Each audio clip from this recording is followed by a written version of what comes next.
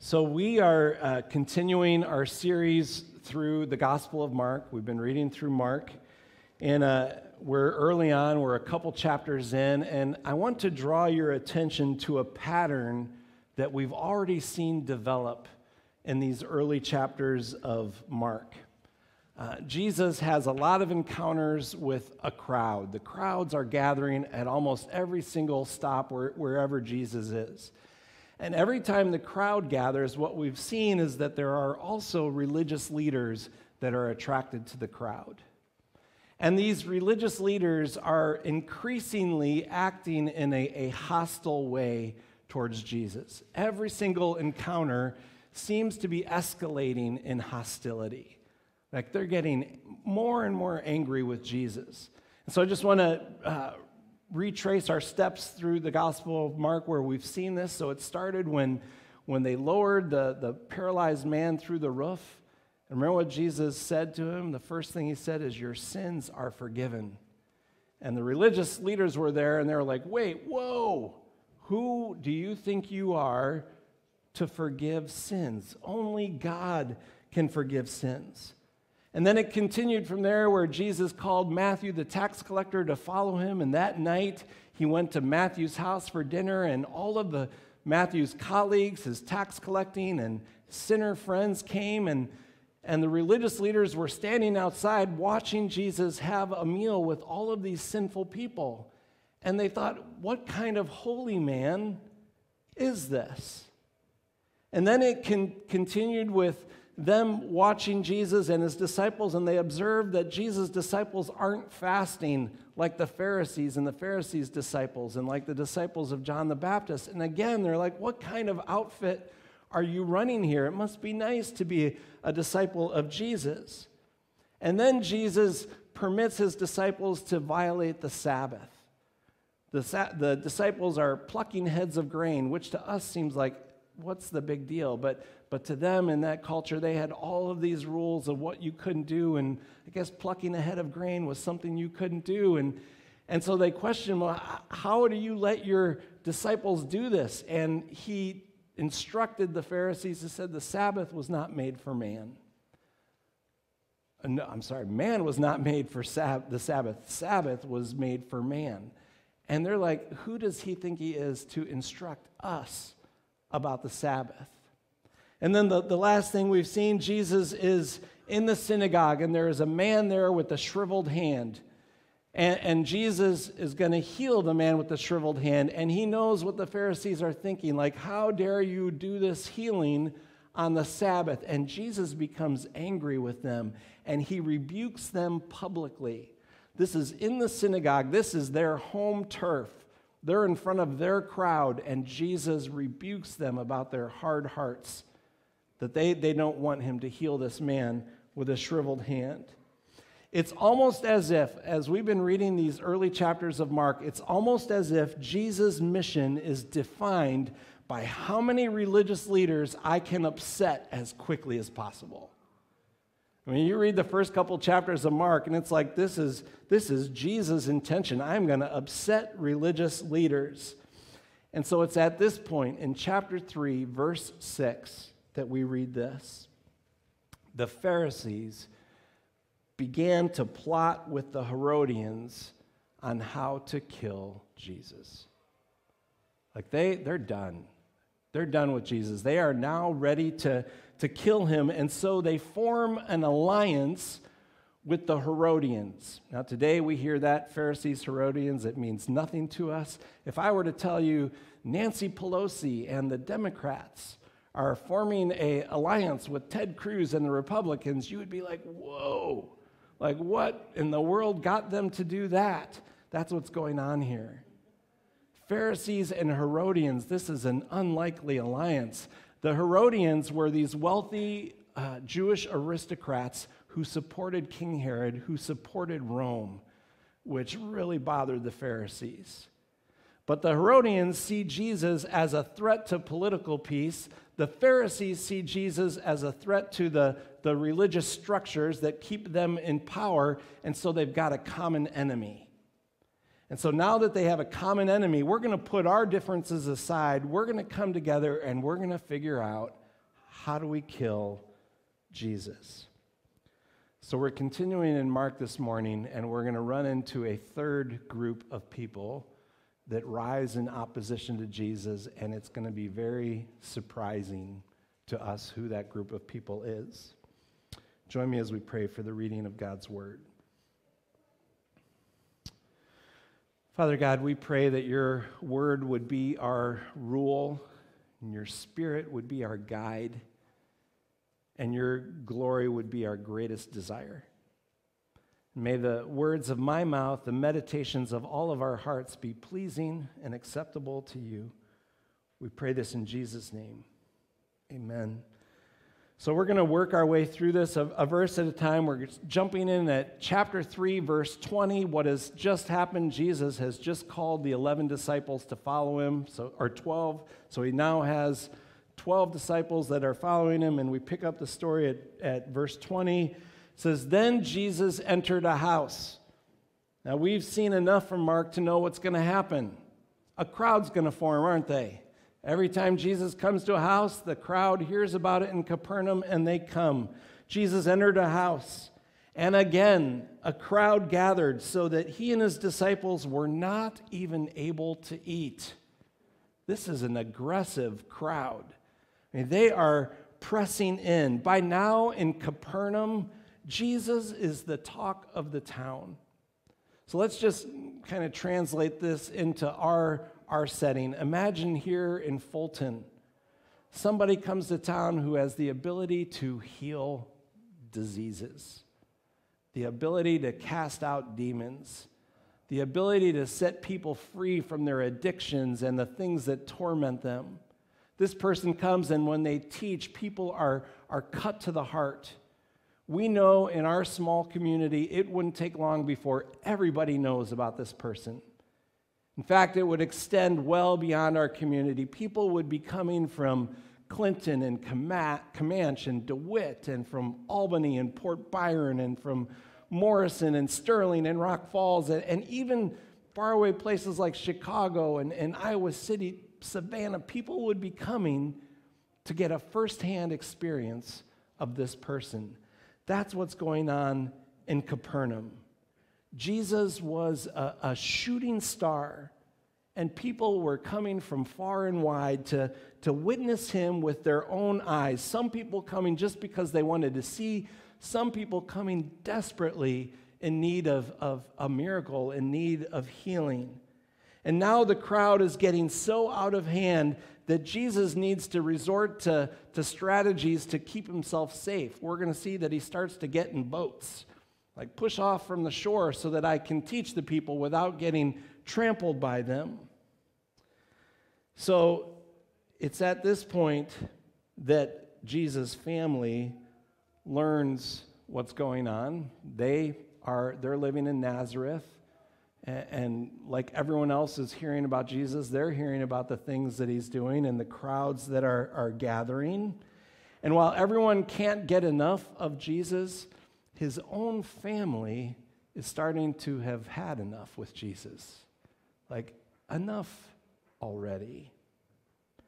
Jesus had a number of younger brothers. We learn from Mark chapter 6, verse 3, that he had at least 4. And we learn the names, Joseph, James, Judas, and Simon. These are his younger brothers. He has sisters, and there's mention of his mother. There's no longer mention of his father. Most scholars believe that his father has probably died at this point.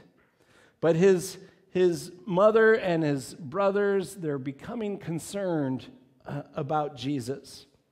This past Wednesday at our community meal at the table, we were working through a Gospel of John, and we also came to another passage where the family wasn't so happy. And we asked the conversation question, what do you think it was like to have Jesus as an older brother? I mean, imagine that. Like, you can never blame your older brother for, he's the one who did it. Because mom and dad, they're going to know right away, no, it wasn't Jesus. Like, if there was ever a reason for a sibling rivalry, having Jesus as your older brother was it. So on this particular day, Jesus is in a house. He's surrounded by a crowd that's aggressive, and then we read this.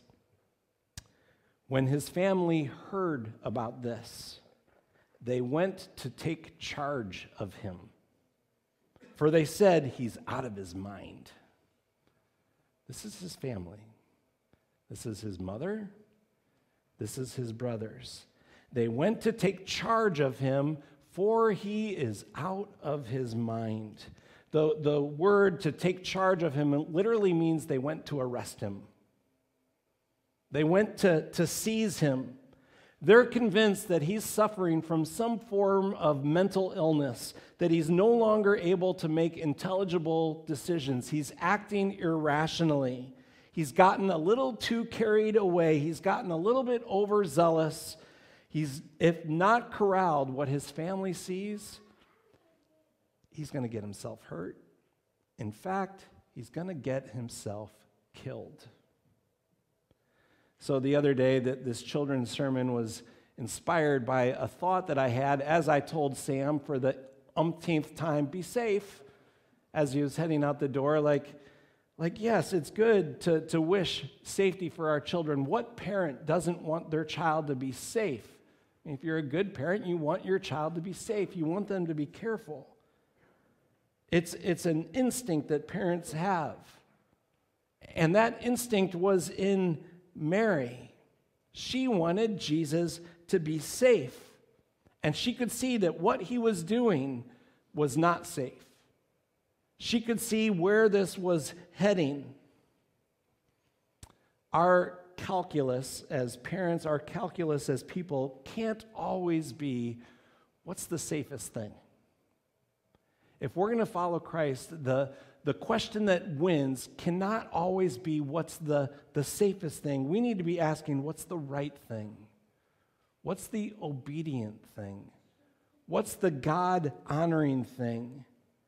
And so for me, I'm going to just try it out and, try and train myself. Sam, be brave.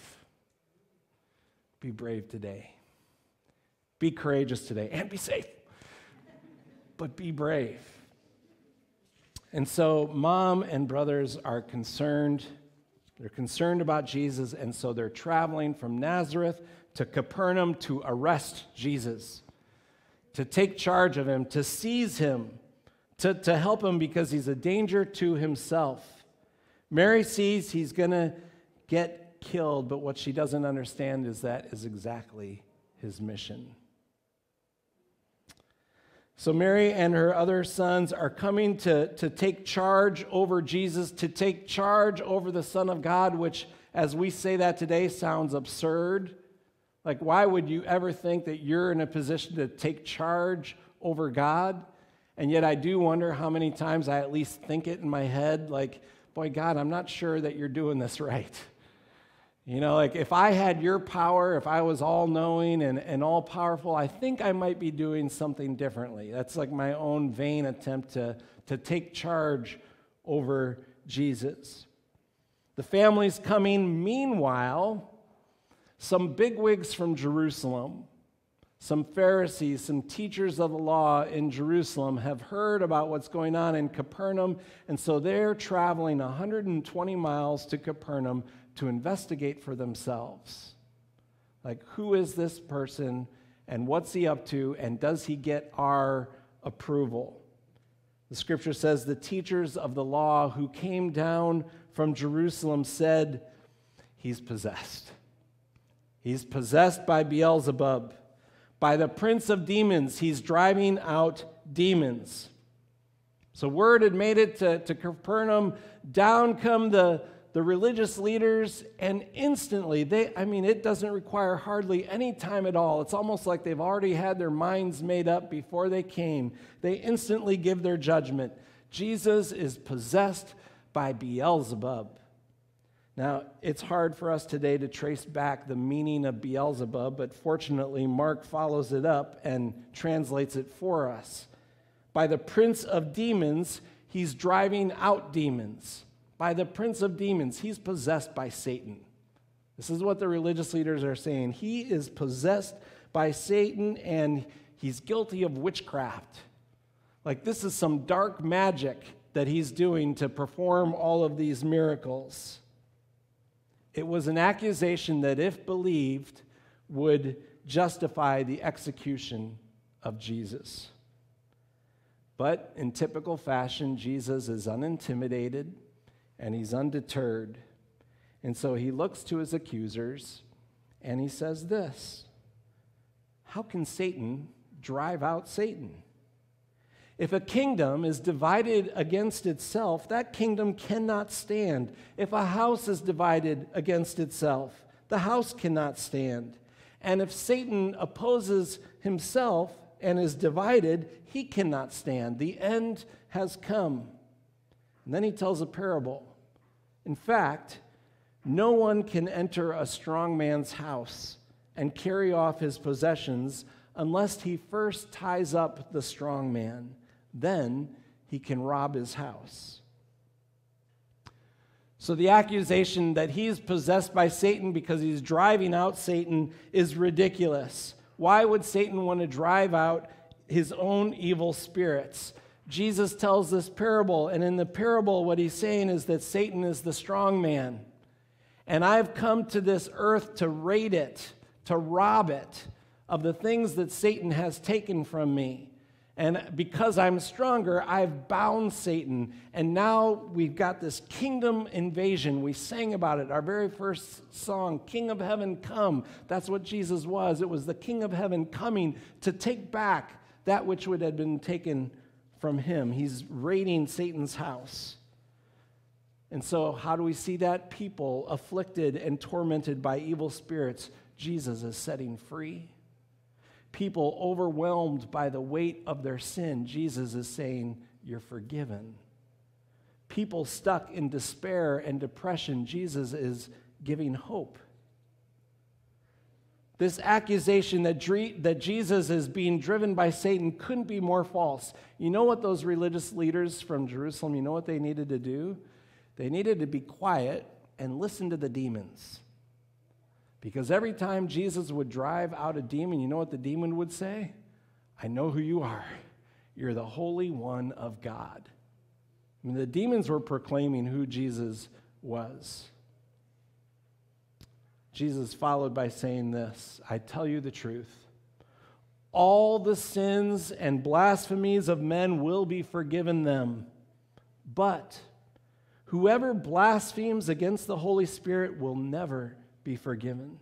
He's guilty of an eternal sin. He said this because they were saying he has an evil spirit. This verse has caused a lot of Christians over the years a whole lot of anxiety. We call it the unforgivable sin. Have I committed the unforgivable sin? Well, before we zero in on the scary part of what Jesus said, I think we're skipping an incredible thing that Jesus said. Listen to it again. I tell you the truth. All the sins and blasphemies of men will be forgiven them. Think about that for a second. All of the sins.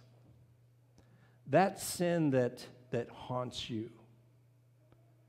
That sin that you committed and it just follows you. You feel the emotional weight of it, the spiritual weight of it in your life. You live with that weight. Jesus is saying that sin has been forgiven. And later in the scripture, it will say it's not only forgiven, but it's forgotten. He remembers our sins no more. The grace of God, Jesus is saying, does not have a leash on it. It doesn't just go so far. It goes all the way, all of the sins. Jesus died for all of the sins. That's incredible news. We need to rest in that, rejoice in that. All of the sins will be forgiven through Jesus Christ. All right, so the scary news.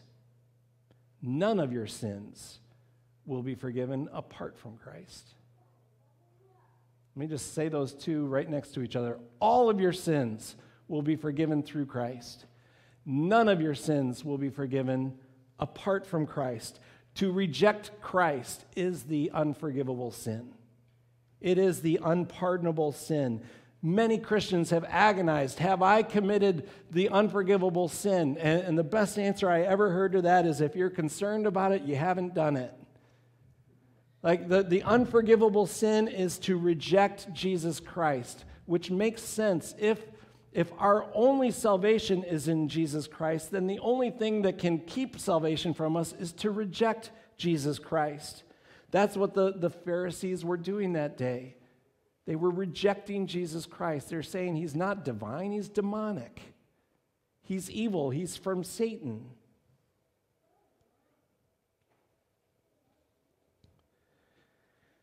It's at this point that Jesus' family shows up.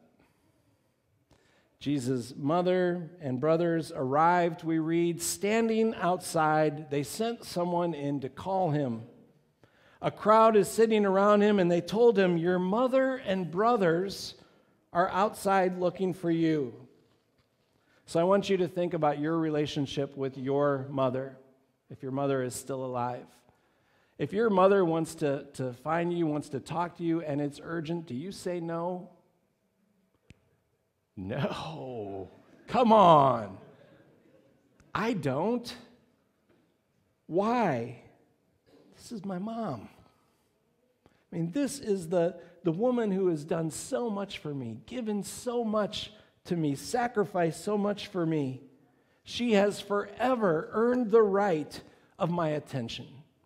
She's my mom. This is even more true in Jesus' day, where they've got this cultural expectation of honoring mom and dad. Like, you don't dare dishonor mom and dad in this culture, which makes Jesus' response so shocking. Your mother and your brothers are outside looking for you. Who are my mothers and brothers? He asked. Who are my mother and my brothers? He asked. Then he looked at those seated in a circle around him, and he said, Here are my mother and my brothers.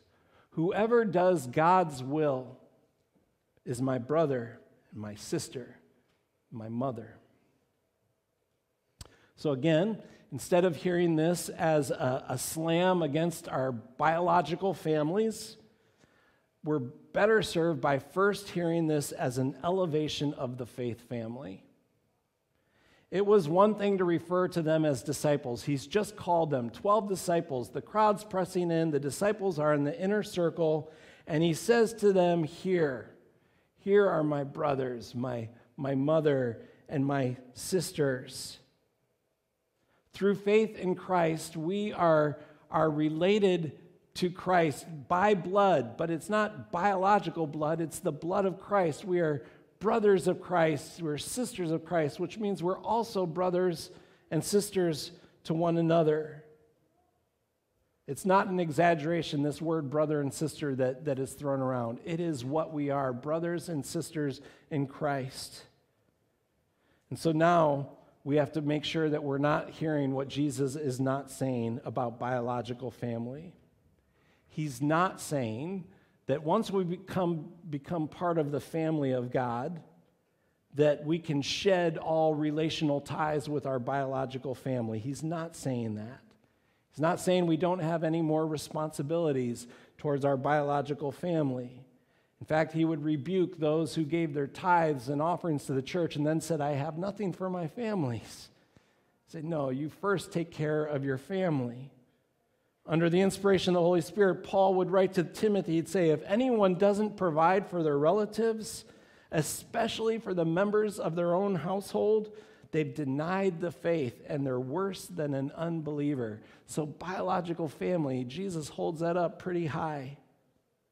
So why on this day did Jesus fail to acknowledge his family? They're on the outside, they're asking to see him, and he ignores them. I think it was because he knew that their intentions were to stop him. They came that day to seize him, to arrest him, to stop him from the mission that was before him. This was very much like his incident with Peter. Remember when Peter said, "You're not going to go to Jerusalem and die?" What did Jesus say to Peter? "Get behind me, Satan, because you have not in mind the things of God, but the things of man." Mary and their brothers were coming that day because they had not in mind the things of God, but the things of a mother's heart. The things of the brothers. They came to stop him. This was his get behind me moment with his family. There comes that moment where pressed, where we have got to be faithful to God. Mary came to stop him from being killed. And what she didn't understand is that is exactly why he came. And it's because of that mission that we get to come to the table today. It's because Jesus followed through with his mission to die for us, taking our place, paying for our debt so that not some of our sins, but all of our sins could be atoned for. And so when you come to the table today, I want you to come in a spirit that recognizes his grace is not on a leash. Like he has poured out his grace on you and his favor on you. Come knowing that in Christ you are forgiven. Period. Come receive the grace that God has for you. Come be nourished by Jesus Christ. He said, "I am the bread of life. Eat from me and you will live. You will have eternal life." Come and enjoy this small foretaste of the banquet that awaits us. The Lord be with you. Lift up your hearts. Let us give thanks and praise. Join me as we pray. Father God, we celebrate this morning that the reason we can come to this table is because you came to this earth and you didn't turn back from the mission, even though there were so many people that wanted you to turn back. Lord, you went all the way to the cross. You died in our place. You rose again. You have victory over sin and victory over the death. And Lord, you have demonstrated that you're eager to feed us. Lord, you are not withholding your grace from us. You want us to drink deep, to eat of your flesh and to drink of your blood. And so, Lord, we pray this morning that we come as brothers and sisters to one another, as brothers and sisters to you. Lord, meet your family here. Fill us. Send your Holy Spirit upon us. Lord, unite us. Where there's division, unite us. And then we ask that you would send us from this place, that we would be brave, that we would be courageous to follow you wholeheartedly. We pray this in Jesus' name. Amen.